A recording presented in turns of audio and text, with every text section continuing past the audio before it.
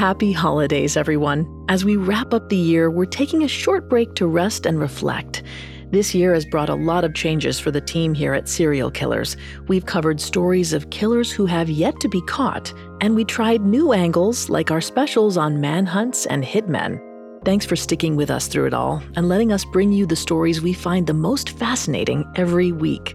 For the next 2 weeks, we're highlighting a favorite episode from this year, the story of the buried bodies killer. Thank you so much for tuning in during 2023, and we'll see you in 2024. Stay safe out there.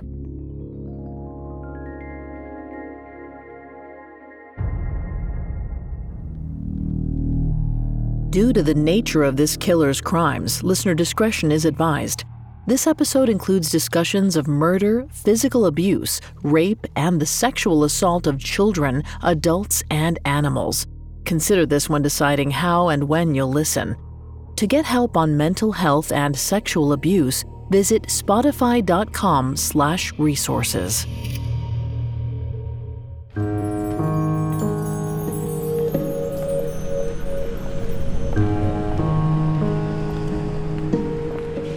On a warm night in early November 1961, 25-year-old Robert Garrow breezed down the streets of Albany, New York.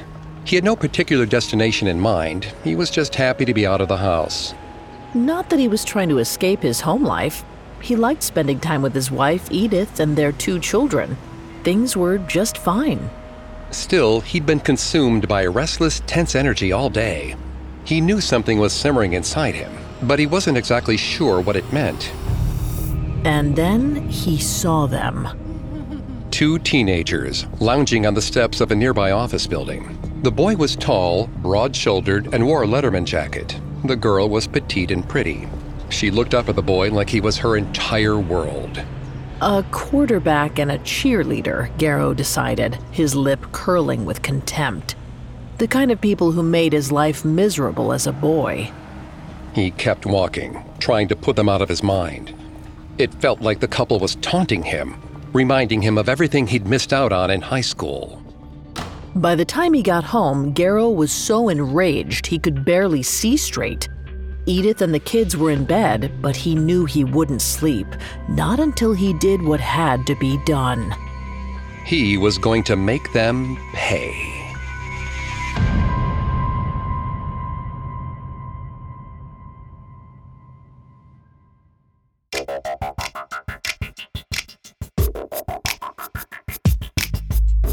Hi, I'm Greg Polson. This is Serial Killers, a Spotify original from Parcast. Every episode, we dive into the minds and madness of serial killers. Today, we're discussing the crimes of Robert Garrow, the buried bodies killer. I'm here with my co-host, Vanessa Richardson. Hi, everyone. You can find episodes of Serial Killers and all other Spotify originals from Parcast for free on Spotify.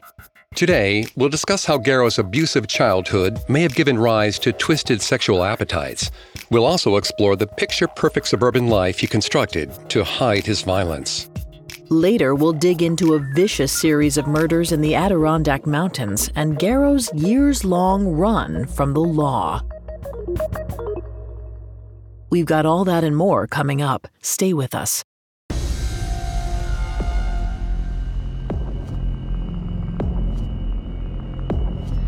Many murderers are motivated by a twisted desire to reclaim control.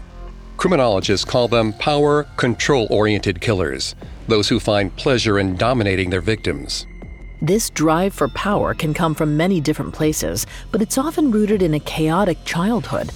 This may have been the case for Robert Garrow. He was born and raised in the small rural town of Mineville in upstate New York. The second of 6 children, he came into the world in March 1936, at a time of immense uncertainty for most Americans. 7 years into the Great Depression, jobs were scarce. Robert Garrow Sr. had once been a farmer, but after the economic downturn, he'd been forced to work in the local iron mines instead. Though it was dangerous work, the fact that Robert had a full-time job meant his family was better off than most.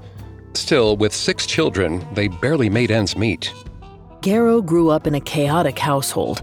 One of his brothers, Homer, died as an infant.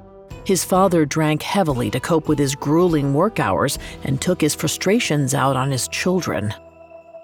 According to researcher Mark Gatto, Garrow's mother, Mary, was also abusive and cruel towards her children. But for unknown reasons, she saved the worst of her wrath for young Robert. While Garrow was still a boy, she reportedly beat him with crowbars, bricks, and heavy stovewood. Once, his sister Florence claimed their mother hit Garrow so hard he was knocked unconscious. Florence thought he was dead. With trembling hands, she threw a jug of cold water over her brother and felt deep relief when he jolted awake. Vanessa's going to take over on the psychology here and throughout the episode. Please note, Vanessa's not a licensed psychologist or psychiatrist, but we have done a lot of research for this show. Thanks, Greg.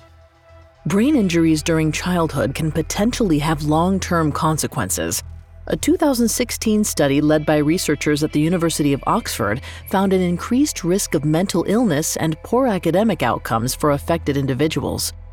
The risks are especially severe when the injury occurs during abuse. Even without head trauma, early neglect can alter how the brain develops. These changes vary wildly from one individual to the next, but some become hypervigilant, highly anxious, and suspicious of others. Whatever physical consequences the head trauma might have had on Garrow, the repeated abuse from his parents certainly had lifelong psychological consequences. He grew up without any trusted adults to support him, so it's no surprise that he became increasingly unruly as he aged. It's not clear exactly what Garrow did as a child, but in his book, Sworn to Silence, investigative journalist Jim Tracy says he was incorrigible. But by the time he was 7, his parents had enough. In 1943, they sent Garrow away to work on a nearby farm, owned by a couple called the Mahaliks. As far as Robert and Mary were concerned, this was a win-win. The manual labor would knock some sense into their son, and the money he earned would be sent home to them. But for Garrow, it made a bad situation much worse. Without his siblings, he was more isolated than ever on the farm. He was left to his own devices, often toiling for hours out in the fields alone. It was backbreaking and lonely work, especially for a child. But there was a bright spot. During this time, Garrow started attending school. It was an opportunity to meet new people and form friendships that could last a lifetime. Unfortunately, things didn't go to plan. Try as he may, Garrow was painfully incapable of making friends. Sensing weakness, the other kids started picking on him for smelling like a farm. For a while, he endured the taunts, trying to avoid making eye contact with anyone. But soon, he realized something. Working on the farm made him smell bad, but it also made him strong, much more so than the other kids. The next time one of his peers taunted him, Garrow lashed out, threatening to beat the bully up. After that, he started wearing overalls to school without a shirt, deliberately showing off his muscles. Soon enough, the kids stopped picking on him. Still, his social standing didn't improve. Garrow spent his spare time alone on the farm, with only livestock for companions. When he was only 10 or 11 years old, he started having sexual contact with the farm animals. Since no one ever watched him, the adults had no idea. Garrow was left in what's known as unsupervised self-care. According to a 2016 study at the University of California, Davis, this can increase the risk of childhood conduct problems like bullying, stealing, and lying. Garrow later said he knew what he was doing was wrong, but at the time, it helped him cope with his loneliness. His time on the farm continued until the spring of 1952. At age 16, Garrow returned to his family home. He wasn't happy to be back. It all came to a head one morning when his younger sister Agnes tried cheering him up by making muffins for the family. Excited for the treat, the kids went outside and picked berries. Since there was no flour in the house, Garrow asked to borrow some from a neighbor, but his mother flatly refused. She didn't want her children asking for handouts. Garrow was furious. Being denied the muffins felt like an encapsulation of all the abuse and neglect he'd experienced over the years. And now, he'd finally had enough. He went to the town justice and told the man that his parents weren't feeding him properly. In turn, the authorities told Robert about his son's allegation. He returned home that evening and violently beat Garrow, accusing him of destroying the family's reputation. But after years of abuse, Garrow was prepared. After countless hours of hard labor, he was more than a match for his abusive father, whose work in the mines had taken a physical toll. The beating devolved into a fist fight. During the altercation, Garrow landed a hard punch on his father's jaw, drawing blood. Stunned and fuming, his father summoned the authorities and turned him over to the sheriff's department. The next day, Garrow appeared before a judge who sentenced him to 13 months at a reform school in the city of Rochester, more than 250 miles away. The State Industrial School was the oldest state reformatory in America. It promised to transform deviant minors into productive and responsible young citizens. If the state couldn't set Garrow on the straight and narrow, nobody could.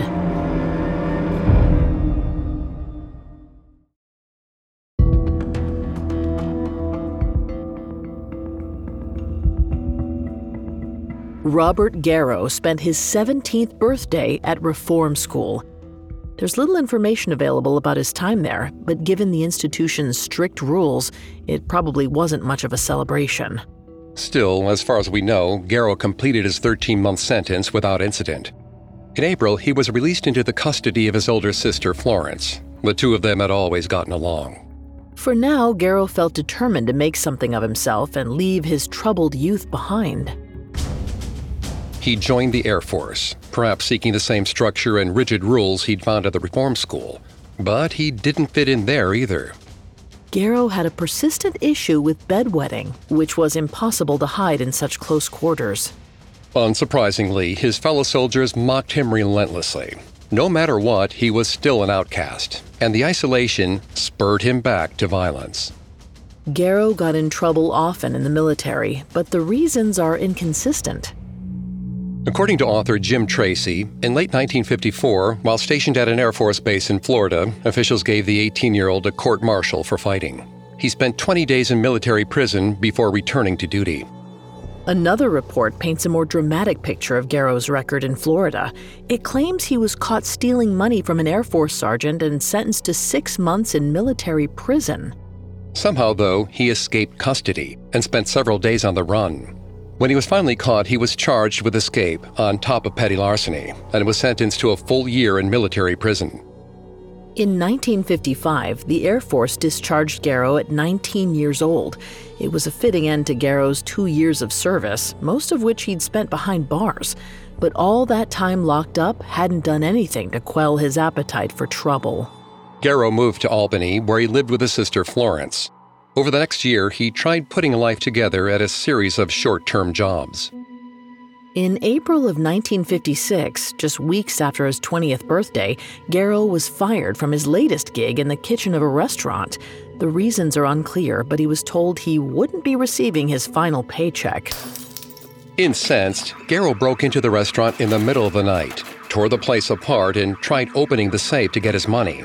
He must have tripped an alarm, though, because he was caught, arrested, and charged with burglary as well as attempted larceny. And while awaiting trial, a psychiatrist named Dr. Walter Osinski examined Garrow and noted his history of bedwetting and head injuries. Dr. Osinski concluded that Garrow was callous, shallow, and lacked empathy. He also reportedly diagnosed Garrow with several personality disorders, but the specifics are unclear. Narcissistic personality disorder, borderline personality disorder, and antisocial personality disorder can all feature low empathy. The latter seems to fit most readily with Garrow's history. It causes a lack of concern for other people's rights and feelings, a disregard for social norms, and difficulty learning from one's past mistakes. In the end, Garrow was given a suspended sentence and promptly skipped town once he was free on probation. He spent the next few months bouncing around upstate New York, doing manual labor. At 21, he had no direction, no ambitions, and few prospects. Perhaps most importantly, he was lonely. He never really built a lasting connection to anyone besides his sisters. He was determined to change that. In the summer of 1956, while he was working on a farm near the small village of Lowville, he attended a local dance. That's where he met 18-year-old Edith, who'd graduated from high school that summer. The details of their courtship are mysterious. Given his troubled past and lack of social graces, we have no idea what Edith saw in Garrow. Perhaps by this point he'd begun to mask his true self, hiding his insecurity behind bravado. If that's true, it clearly worked, because the couple married in June 1957, almost a year after meeting. Over the next couple of years, the pair built a life together. They had 2 children, Robert Jr. and Michelle, before moving back to Albany.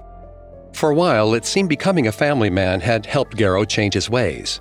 He never missed a hearing, and the judge was so impressed by his record that he released Garrow from probation altogether. He stayed on the straight and narrow for several years, at least according to the official record. Then, in the spring of 1960, 3 years after meeting Edith, he slipped back into old habits. Police arrested him for stealing hundreds of dollars worth of electrical equipment from the Albany Department of Health. He was given another suspended sentence for this crime. But stealing money and valuables wasn't enough for Garrow. His impulses became darker and more twisted. It's hard to know exactly what drove this turn. Perhaps now that he was raising children, the trauma of his upbringing resurfaced. Details regarding this next incident are scarce, but here's what we know. At some point in 1961, Garrow attacked 2 young girls, aged 10 and 11. Threatening them with a pellet gun and a knife, the 25-year-old forced the girls into a secluded area where he raped them. After attacking the girls, Garrow let them go. He then returned home as calm as could be. As far as his wife and young children could see, nothing out of the ordinary had happened. While the attack was ultimately reported, no one linked it back to Garrow. That meant he likely felt safe enough to do it again. It's worth remembering Garrow's earliest sexual experience involved bestiality, meaning the sexual abuse of animals. Some research suggests a link between bestiality and sexual violence against people. Since animals are, by definition, unable to consent to sexual acts, this behavior could lay the groundwork for sexual assault. As darkness fell on the night of November 3, 1961, Edith was preparing dinner for the family. After they finished eating, Garrow told his wife he was going out for an evening stroll. While walking through the quiet streets of central Albany, he spotted a teenage couple huddled together on the steps of an office building. The boy was 18-year-old John. The 16-year-old girl's name is unavailable, but we'll call her Elizabeth. Something about John and Elizabeth captured Garrow's attention. He walked past them initially, but he couldn't get them out of his mind. Perhaps they represented the idyllic version of American teenage life Garrow felt he'd been deprived of. He'd missed many years of school, and when he had attended, he'd been an outcast. And of course, he'd never dated as a teenager. It's possible John and Elizabeth somehow stoked old resentments in him. Whatever the reason, Garrow ran home, fetched a pellet gun, and returned to the office building where he'd seen the couple. At first, he panicked, thinking they'd left. But then he caught them emerging from a doorway of a nearby restaurant. As John and Elizabeth turned a corner off the main street, Garrow rushed towards them and brandished his weapon. In the darkness, they couldn't tell it was just a pellet gun. Terrified, they had no choice but to obey when Garrow ordered them to walk with him. He forced the couple towards a deserted wooded area where he knew there'd be no witnesses. He knocked John unconscious, tied Elizabeth up, and raped her. Afterward, he let the couple go, but warned them that if they went to the police, he would find them and kill them. It's hard to understand why Garrow did this. He wore no face covering, making himself easy to identify. That night, he returned to his family, slipping back into the role of an ordinary suburban husband. He believed his warning would be enough to keep his victims quiet. He was wrong. John and Elizabeth went straight to the police, and within hours, a detailed description of their attacker was circulated to every officer in the area. The next day, a cop spotted Garrow on a street about a mile from the spot where John and Elizabeth were attacked. As the officer tried restraining Garrow, he broke free and sprinted away. The policeman was right behind him, calling for backup as he ran. Before long, a dramatic foot chase broke out on the quiet streets of Albany. As Garrow fled, the police fired multiple warning shots into the air. Meanwhile, startled residents watched the action from their windows. The authorities chased him for blocks before finally cornering him in a junkyard. As Garrow tried desperately to scale a fence, they dragged him to the ground and took him into custody. Initially, Garrow denied everything, but soon he realized how much trouble he was in. Another recent crime had come to light. He knew that if he went down for the sexual assault of the 10 and 11-year-old girls, he'd be considered the lowest of the low. Being a convicted child molester would put him in constant danger from his fellow inmates. So, Garrow struck a deal. He agreed to plead guilty to first-degree rape for the attack on Elizabeth in exchange for the other charges being dropped. In November of 1961, a judge sentenced 25-year-old Robert Garrow to 10 to 20 years in prison. He was shipped off to the Clinton Correctional Facility, a maximum security facility often known by its nickname, Little Siberia. As grim as things looked, Garrow had a plan. He wanted to improve himself. Not to become a better person, mind you, but a better criminal.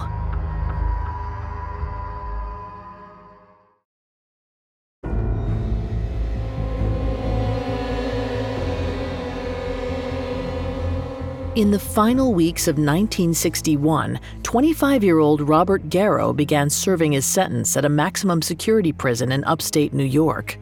He soon established himself as a model prisoner. Early on, he asked for information on correspondence courses and signed up for as many as possible. Garrow studied everything from mechanics to earth science to theology, enjoying the latter so much that he ultimately earned a minister's license. He was polite and cooperative to the guards and never caused trouble. Edith and the children stood by him and often visited, which further supported his image as a reformed man. But privately, Garrow was anything but. He complained to a fellow inmate that he was only behind bars because he'd left his victims alive. He said he wouldn't make that mistake again. But as far as the prison authorities were concerned, he had an impeccable record. Thanks to his good behavior, Garrow served less than 7 years, getting his freedom back in August 1968. At age 32, he was once again a free man. Seeking a fresh start, Garrow and Edith moved to Syracuse, 150 miles west, and settled into a comfortable suburban neighborhood. Garrow used his new qualifications to find work as a mechanic. By now, he learned to keep his head down and stay out of trouble. His new employer was impressed by his work ethic, but some of his co-workers found him strange. Garrow was a loner, never socializing after his shift. The few people who did get to know Garrow described him as a conservative man who never swore. To some, he seemed like a square. They had no idea how dark his past was or what he could do. It was all an act. One night in 1968, after an argument with Edith, Garrow stormed out of the house and went searching for his next victim. The details of this incident aren't available, but we know Garrow raped a woman that night. Afterward, he let her go. We don't know if this victim reported the incident to the police, but Garrow didn't face any repercussions. He was establishing a dangerous pattern. By day, he was a model citizen, a family man, and a reliable neighbor. On the weekends, he loved going on fishing trips with his son and taking his daughter to swim at the park. But at night, that same park became a crime scene. Garrow raped at least 3 more women over the next 5 years. Because he always let his victims go, they invariably went to the police, and the attacks ended up in the local newspaper. On more than one occasion, Edith showed him one of the stories and pointed out that the attacker's description sounded like him. It's unclear if Edith was suspicious of her husband or in complete denial. She knew of his criminal history and must have noticed he was often gone at night. Either way, she never spoke up, and the police never had Garrow on their radar. As far as his parole officer was concerned, he was completely rehabilitated. He never missed a meeting or a day's work. According to those who knew the Garrows well, the couple seemed impossibly happy. In 1972, his now teenage daughter Michelle started dating a classmate named Steve, who recalled how wholesome her family was. He told journalist Jim Tracy, "They were like the family in the television show Happy Days." And I'm not kidding. Everyone thought that. Garrow is far from the only criminal to successfully lead a double life. In some cases, this Jekyll and Hyde kind of personality seems to come down to an ability to compartmentalize. It's a common defense mechanism which describes an ability to mentally separate thoughts, emotions, or experiences that conflict with each other. For example, if you're heading to work right after arguing with your partner, you may need to temporarily compartmentalize your emotions to focus on the day ahead. When taken to an extreme, compartmentalization can be used to avoid dealing with trauma, or in Garrow's case, to avoid taking responsibility for his actions. Garrow kept his true self concealed for years, thanks to a squeaky clean, wholesome facade. But the mask couldn't stay in place forever. 4 years after his release from prison, when he was 36, it began to slip again. The downward spiral started in the summer of 1972. As he drove home from a fishing trip, Garrow ran a stop sign and collided with another car. During the crash, Garrow hit his head. The injury seemed minor, and he refused medical treatment. But in the weeks afterward, he started experiencing headaches.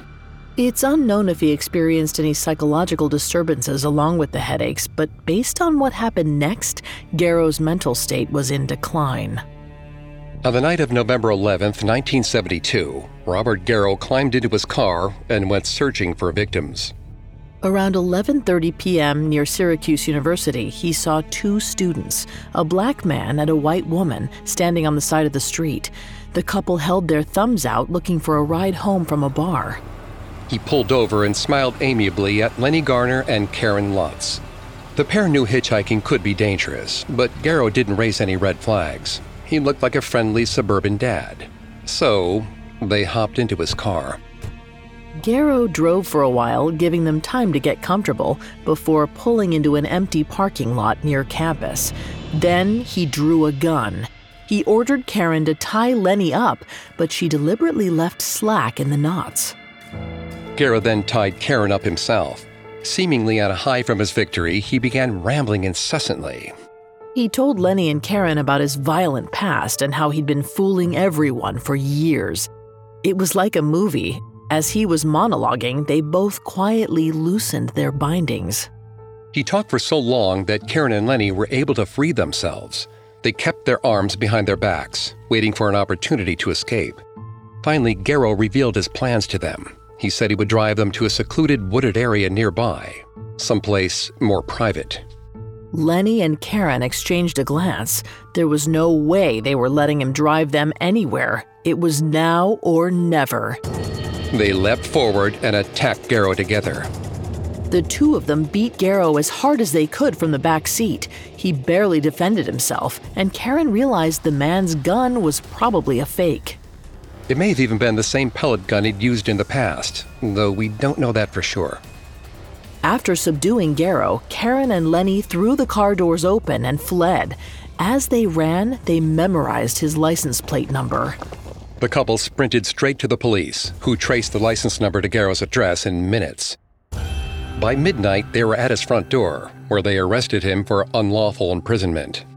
Remarkably, despite Lenny and Karen's testimony, Garrow insisted he was innocent. He complained to his parole officer that the local police targeted him because he was an ex-convict. To back up his claim, Garrow hired a lawyer, Frank Armani, who worked hard on his client's behalf. He visited Karen and Lenny separately and pressured them to drop the charges. He told them the police found marijuana in Garrow's car and suspected it belonged to the students. If they were convicted of possession, he told them they'd go to prison. As unethical as this was, it unfortunately proved effective. Lenny was already on probation from a recent drug arrest and couldn't afford a second arrest, which would mean expulsion from college.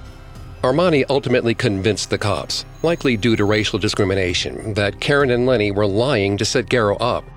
With two witnesses afraid to speak up, in the end, a city judge dismissed the case. As he announced his decision, the judge made a point of highlighting Garrow's good qualities. He said, quote, "When I see a parole record like this of a man who's truly turned his life around, I have to say by finding him not guilty that I am actually writing a miscarriage of justice against Mr. Garrow." In the eyes of the court, Garrow was beyond reproach. There was nothing to stop him from carrying right on with his spree. 6 months after the attack on Karen and Lenny in June of 1973, Garrow struck again. This time, he abducted 2 girls aged 10 and 11 at gunpoint in front of an ice cream shop. He sexually assaulted them in a wooded area nearby. Once again, his victims told the police everything and said they could identify their attacker. Now that he was already on the cops' radar, Garrow couldn't talk his way out of the charge. Officers arrested him on June 2nd, 7 months after his last attack. His lawyer, Armani, wasted no time swooping in. He reasoned that the girls must have been coached by police because their detailed stories seemed too meticulous. Somehow, almost unbelievably, that argument satisfied authorities, who released Garrow on bail until his court date in 6 weeks. Despite the trial hanging over his head, Garrow was undeterred. After this latest setback, his words from years earlier rang in his head: never leave a victim alive. As far as we know, Garrow had never actually killed a person up to this point. Now he probably thought to himself he was paying the price. On July 11th, the day before his court date, Garrow was driving home when he saw 16-year-old Alicia Hauk trying to hitch a ride. He was all too happy to oblige. After traveling a few blocks, Garrow told Alicia he had to make a detour. Pulling into an empty parking lot near the university, he whipped out a knife and forced her to walk with him. He led her down a hill away from the university buildings into a deserted patch of woodland and raped her. Alicia fought back. While they struggled, Garrow wrapped a length of rope around her neck. After strangling her, he dragged her body onto the grounds of a nearby cemetery and left it there. Having finally killed for the first time, Garrow must have felt strangely calm, because he went straight home to Edith and took her grocery shopping. Then he drove to his regular appointment with his parole officer as if he didn't have a care in the world. Usually, Garrow's parole officer was on his side, but that day was different. The man angrily told Garrow that the police had seen him lurking outside some local schools. The revelation that the police had been watching him stunned Garrow. Somehow, despite the pending charges against him, he thought he was above the law. He stormed out of the meeting, fuming. But beneath the anger was a sense of panic. Alicia's murder replayed in his mind. If the police were watching him, had they seen him pick her up? There was only one thing to do. He had to leave Syracuse. He drove straight to a local department store where he bought a rifle, several boxes of ammo, and camping equipment. The next morning, he packed everything into his car before sunrise. He took one long last look back at the house, saying goodbye to the idyllic life he'd built on a foundation of lies. Then he got into the driver's seat and headed north towards the Adirondack Mountains. He wanted a fresh start. Out in the wilderness, the rule of law couldn't touch him. He could hunt all he wanted, and nobody could stop him.